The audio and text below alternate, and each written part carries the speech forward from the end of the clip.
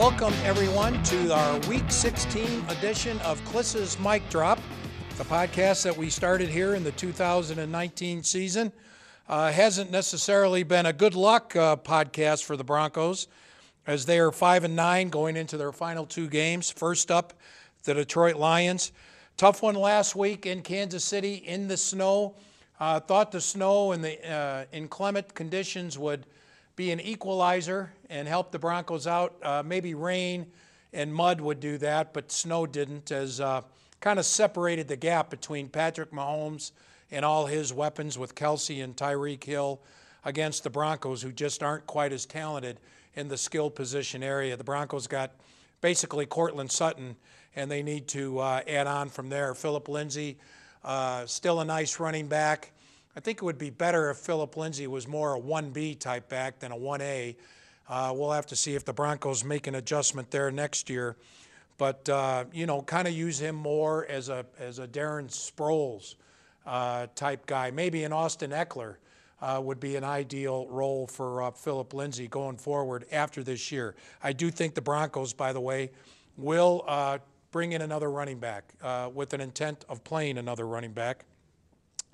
Of course, they'll need one with the departure of Devontae Booker to free agency after this season. About the Kansas City game, Broncos lose 22-3. It hit Von Miller hard, kind of hit them all at once that this team, how far this team has fallen the last 3-4 years since that Super Bowl. Vaughn talked about it Thursday, how the first 5 years he kind of got spoiled with the standard of excellence. The Broncos have fallen quite a bit short. However, this year, and Vaughn did say this, it does feel like they're trending upward for the first time in a couple of years. And that's because of the young nucleus, Courtland Sutton, Phillip Lindsay being one of them. You've got Drew Lock, Draymond Jones, Bradley Chubb. Noah Fant has really started to come on, Dalton Risner at the guard. So Broncos looking pretty good for the future, providing they can tack on to this young core and start fixing some things, get Bryce Callahan back, Jawan James back. Chris Harris may leave, Derek Wolfe may leave, Shelby Harris may leave. Adam Gotsis, 9 News was the first to report that Gotsis out for the season with knee surgery. And so they'll have to replace him. A lot of holes in that defensive line for the Broncos in 2020. So I think it'll take more than 1 year for the Broncos to be a playoff team, to be honest. I think 8-8's a realistic goal with Drew Lock and company next year, and then maybe the playoffs in 2021, Super Bowl contention in 2022. That's how I would blueprint the Broncos going forward. We'll see how that goes. Up ahead, the Detroit Lions. To me, what's interesting about this is the Lions and the Broncos were engaged in Chris Harris talks during the trade deadline. I believe Darius Slay might have been involved in some way in those talks. I'm not sure how far they went. I don't think the Broncos were very close to making a deal, but there was talks regarding Chris Harris. Also, David Blau, third-string quarterback. Like Drew Lock, he's a rookie. Like Drew Lock, he's had 3 NFL starts and will make his 4th one here on Sunday at Empower Field. The difference is Blau, coming from Purdue, was undrafted, and Lock, coming from Missouri, was a second-round pick, a high second-round pick. Here's something that's interesting. They met last year in Purdue in September. Final score, Missouri 40, Purdue 37. In that game, Drew Lock threw for 375 yards and 3 touchdowns, and he was on the winning side, 40-37. Blau, for Purdue, threw for 572 yards and 3 touchdowns. So they combined for almost 950 yards passing and 6 touchdowns in that game. Again, Missouri edges Purdue 40-37. I think this is a tough game for the Broncos, and here's why. Basically, I'm saying the Broncos, remember the Indianapolis Colts game? I didn't think the Colts, because of who they just played, Kansas City and Tennessee, that they'd be up for the Broncos. And there was Minnesota Vikings, same thing. They played Kansas City, and I think Green Bay in back-to-back weeks on the road. They came home and weren't ready for the Broncos. I think the Broncos are going to have a tough time against the Lions. And that's because they just played 4 out of 5 games on the road. 2 in a row these last 2 weeks at Houston, which was a huge win for them. And then Kansas City, which a game they wanted, they just didn't have the manpower to keep up in the snow. So coming off that, I think there's going to be a natural letdown regardless of their opponent. I think the fact that the Broncos are 6.5-point favorites at home. I mean, I know the Lions are bad, but who are the Broncos to be 6.5-point favorites against anybody? And so I just kind of, my gut tells me the Broncos may not bring their best game here against Detroit. I still think they can win, obviously. Hopefully they use Drew Lock and throw the ball around. It's supposed to be 62 degrees at kickoff, according to our 9 News weather team. And, of course, that's about as accurate as you get right there. 62 degrees at kickoff, so ideal conditions for Drew Lock to throw it around. Then the other intriguing matchup to me is the kickers. Matt Prater. We used to love Matt Prater around here. Kicked that 64-yard field goal in 2013. Ran into some off-field problems in leading into 14. Got suspended. When he came back, the Broncos released him, and Brandon McManus became the Broncos kicker in 14. So it'll be Prater against McManus in this game. Prater did find redemption in Detroit. He's been an excellent kicker for him the last 5 years. And McManus, I tell you what, ever since he blew up at Vic Fangio for not allowing him a chance at that 65-yarder before halftime a few weeks ago, he's been nails, making field goals of 52 and 53 yards. So that's an intriguing matchup. We talked to Brandon McManus here for our podcast. I hope you'll enjoy it. Brandon, always an intelligent and interesting guy, and I think you'll enjoy the chat that we had with Brandon McManus. Let's go to that right now, and then we'll talk after this interview with Brandon McManus. We'll talk more about the Broncos and Lions on the other side. Thank you.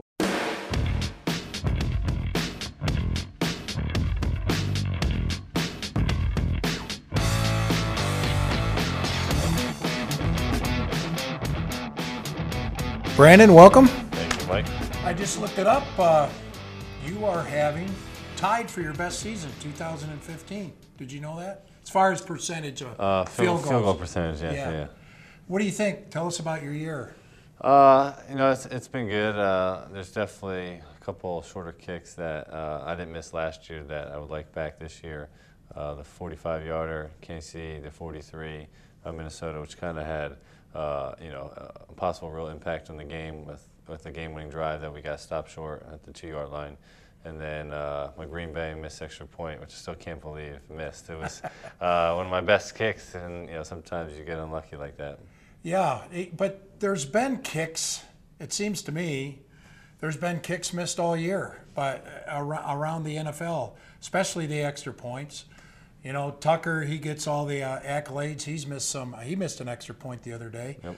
Anything you can attribute that to, or just the pressure and social media that's out there right now, Vinatieri? I guess. Yeah. It's been like 17 years. It's the worst kicking season in 17 years or something like that. Is that right? I missed that. And I think since 2007, I'm sorry, so 12 years. So 12 years, the worst kicking percentages. And I don't know if it's, when I came to the league, it was tough to get in. And, like we were just talking about me coming in on a trade, and, it might have been a short-term fix or a possible long-term. But there's a lot of younger guys nowadays compared to there used to be. So I don't know if it's, like you said, the social impact on the younger guys trying to build the mental callus of a missed kick and how to bounce back after that. Yeah. But there has been a ton of missed kicks this year. I want to go back to what I thought was not a turning point. I don't know how to do it, but the game where you got upset with Fangio for not letting you kick the 65 Was it going to be 65? 65? Yeah. Okay, I thought it might have been 66. But you got mad, super mad, all right? And then you just nail the 52 and the 53. And I'm wondering if there's something about anger that sharpens the focus of a guy. And this is the story I'm going to tell you. Intramural basketball, Murray State. All right? I get mad at the referee in the first half. Okay. I blow up at the guy. I get a technical. Almost do. Halftime comes. I follow the ref out to the drinking fountain. I'm still yelling at him. I'm madder than a hornet. In the second half, I come out and I hit about 2 or 3 set shots in a row. And so when you got mad, that's what I thought about. I thought about, is there, you know, and you're at the position that's the ultimate between the ears game. Yep. Do you think there's anything to anger that kind of triggered a new type of focus in you? I would definitely say the anger, and this isn't the first time. Actually, in the 4th preseason game, we had a chance to kick a 65-yarder half-time too, and I was just as mad. It's just it wasn't focused on me at that point, on the sideline and stuff like that. And you know, at the end of the day, you know, it was a 65-yarder that could have been an impossible record, but you know, I'm still thinking that we need 3 points always on the board, and I knew I had a chance that we could do that. Yeah. But I would say anger does have a focus because, one, I knew the camera was going to be on me, so I knew I couldn't miss my next kicks either. Yeah. So it has a lot to do with anger and focus, but also a lot to do with, well, put a spotlight on yourself. I don't want to make a fool of myself after doing that. So, so I definitely would say there definitely is a correlation between anger and success, not just in focus as well. You know, we talked about percentage-wise, 857, the same as 2015. But 15, where you really made your mark, was in the postseason. Yeah. And you're not getting a chance to do that again. Even Barack Obama gave you a shout-out. How about that? Yeah. In the Rose Garden it was. What do you think? I mean, I know you're a kicker and you're not involved. You're not offense, defense, but you've been around this team.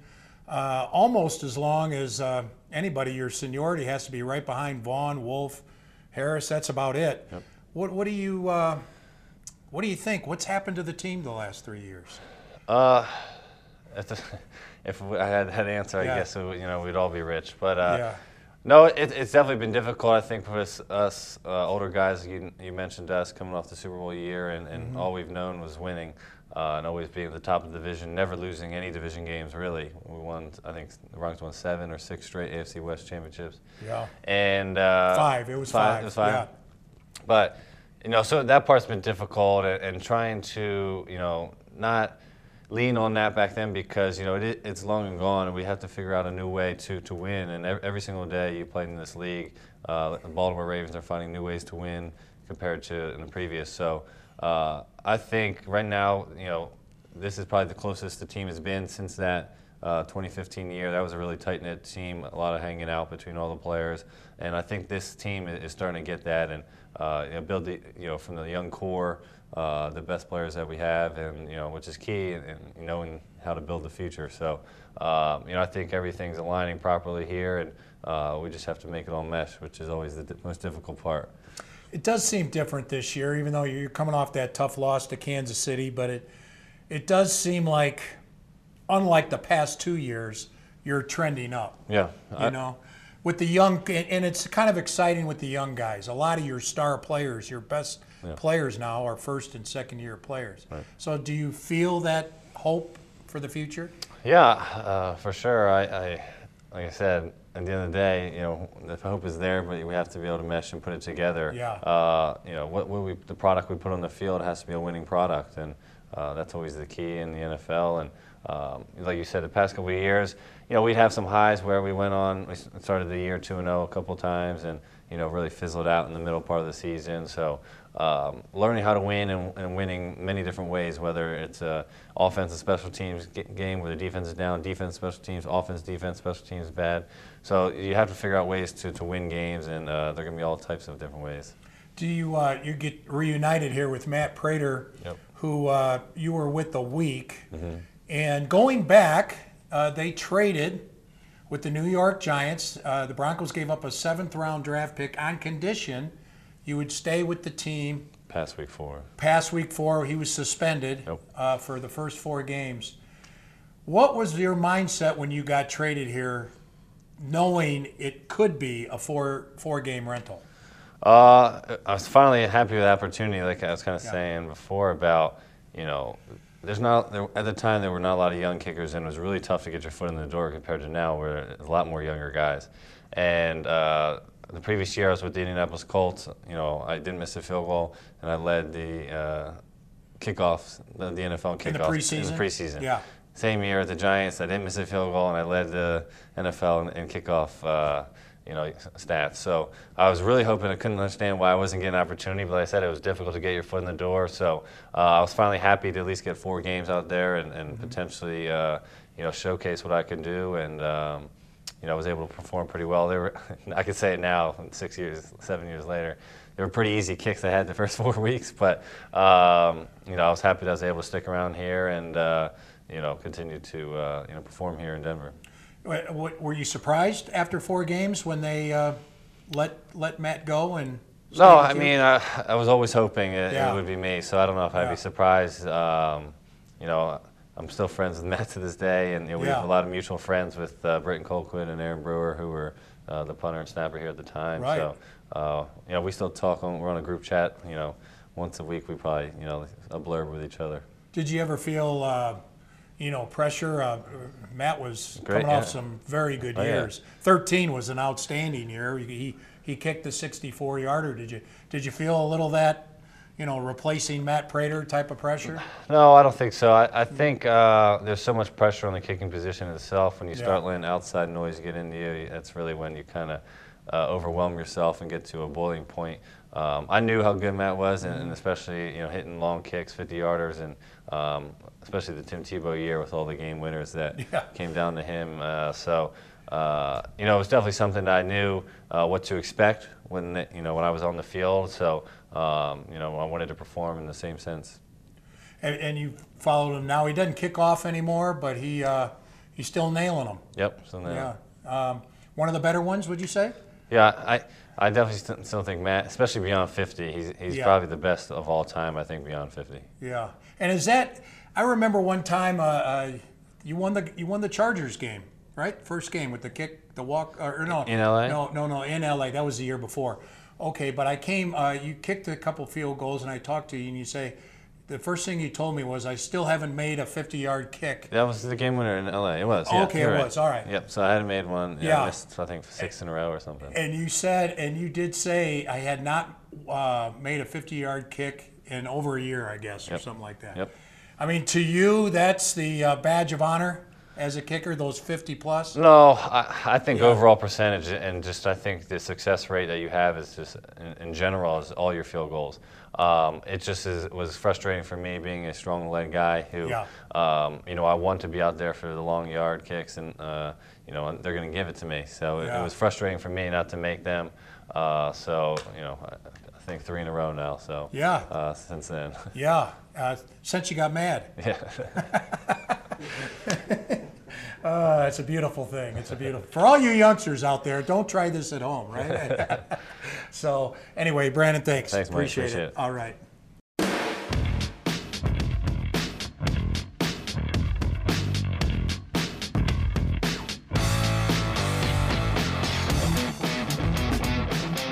And we are back. I hope you enjoyed that conversation we had with Brandon McManus, one of the more interesting, intelligent guys on the Broncos. He was big in 2015. In fact, he got a nice shout out from, as you heard there in our interview, from Barack Obama in the Rose Garden following the Super Bowl. That would have been June of 2016 as Barack Obama was wrapping up his presidential term. The Broncos coming off the Super Bowl 50 win with Von Miller going crazy and winning that game almost single-handedly. It was really Von Miller and then Brandon McManus's 3 field goals and extra point was pretty much the Broncos' offense scoring-wise. So, and McManus, I know he's missed some kicks that were frustrating to the coaching staff and to the fans this year, but he's got an .857 field goal percentage, which ties his best since 2015, in fact. Now, in the postseason of 2015, he was 10 out of 10 in field goals, including 3 in the Super Bowl. So he just doesn't get that postseason tack on this year, and has not had a postseason tack on the last 4 years. And you heard Brandon McManus's thoughts on that. So now we got the Broncos and the Lions, meaningless games. The Broncos will not have Kareem Jackson in this game. He's suspended. He went out to dinner on September 16th, had a couple drinks, got pulled over for speeding, a 61 and a 30. The officer asked him if he had been drinking, and he said he had a couple drinks at dinner, and the breathalyzer showed him a little bit over the limit, so he's suspended, 2-game suspension, and they will not have Kareem Jackson. Better for the Broncos competitively, and I hate to in any way diminish the seriousness of a DUI, but as far as trying to segment this in a box of for the Broncos on the field, it's better that he serves the 2 games now rather than the first 2 games of next year. Fresh start, 0-0. Those first 2 games will be important.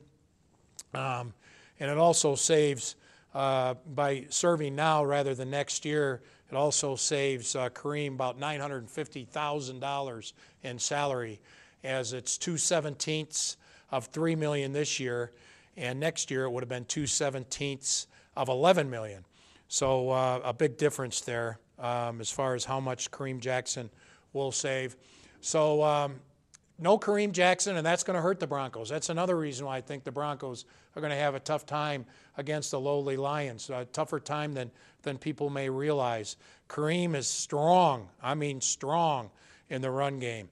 And he's also a very good coverage guy as long as he gets his right assignment. Fangio has talked about how he's still learning as far as awareness from the safety position, ball awareness in space. It's, at the corner position, you're following a guy. At safety, you're in space, and you've got to kind of read the whole field. And that is a more difficult transition than people realize. Kareem's done it better than others. A second alternate for the Pro Bowl. The Pro Bowl selections for the Broncos, disappointing but not surprising, really, to me, in that Courtland Sutton, I could see it coming, as good a year as he had. The 4 that made it ahead of him, Jarvis Landry has more catches, more yards. Keenan Allen, more catches, more yards. I think he's better in those 2. When you factor in the fact Courtland had 3 different quarterbacks this year, and Landry had Baker Mayfield and only Baker Mayfield. Allen had Phillip Rivers. I think Sutton's better in those 2, but the stats don't say so. Sutton has better stats than Tyreek Hill, but Tyreek Hill has to be the first receiver on the AFC team. That's going to be the receiver, if they cared about such things, that the NFC All-Stars would care about, is trying to guard Tyreek Hill. So very difficult task there. And, of course, DeAndre Hopkins is probably, with Julio Jones being hurt, probably the best receiver in the NFL right now overall. It's Hopkins, it's Tyreek Hill, it's Julio Jones. Those are the top 3.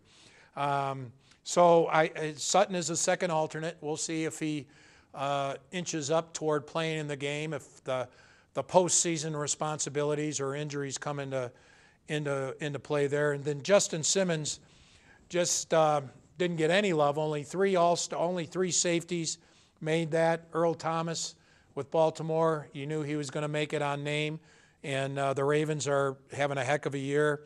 Minkah Fitzpatrick with the Steelers, traded at midseason to the Steelers from Miami, having a heck of a year.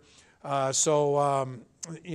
understand, and even Justin Simmons has had a better overall year than Kareem Jackson, but just name recognition hurt Justin Simmons there. Congratulations to Von Miller making it for the 8th time. Yes, it was a popularity pick. It was a reputation pick. It was not necessarily one on merit, although I think the scouts and opposing coaches would tell you Von Miller is on merit.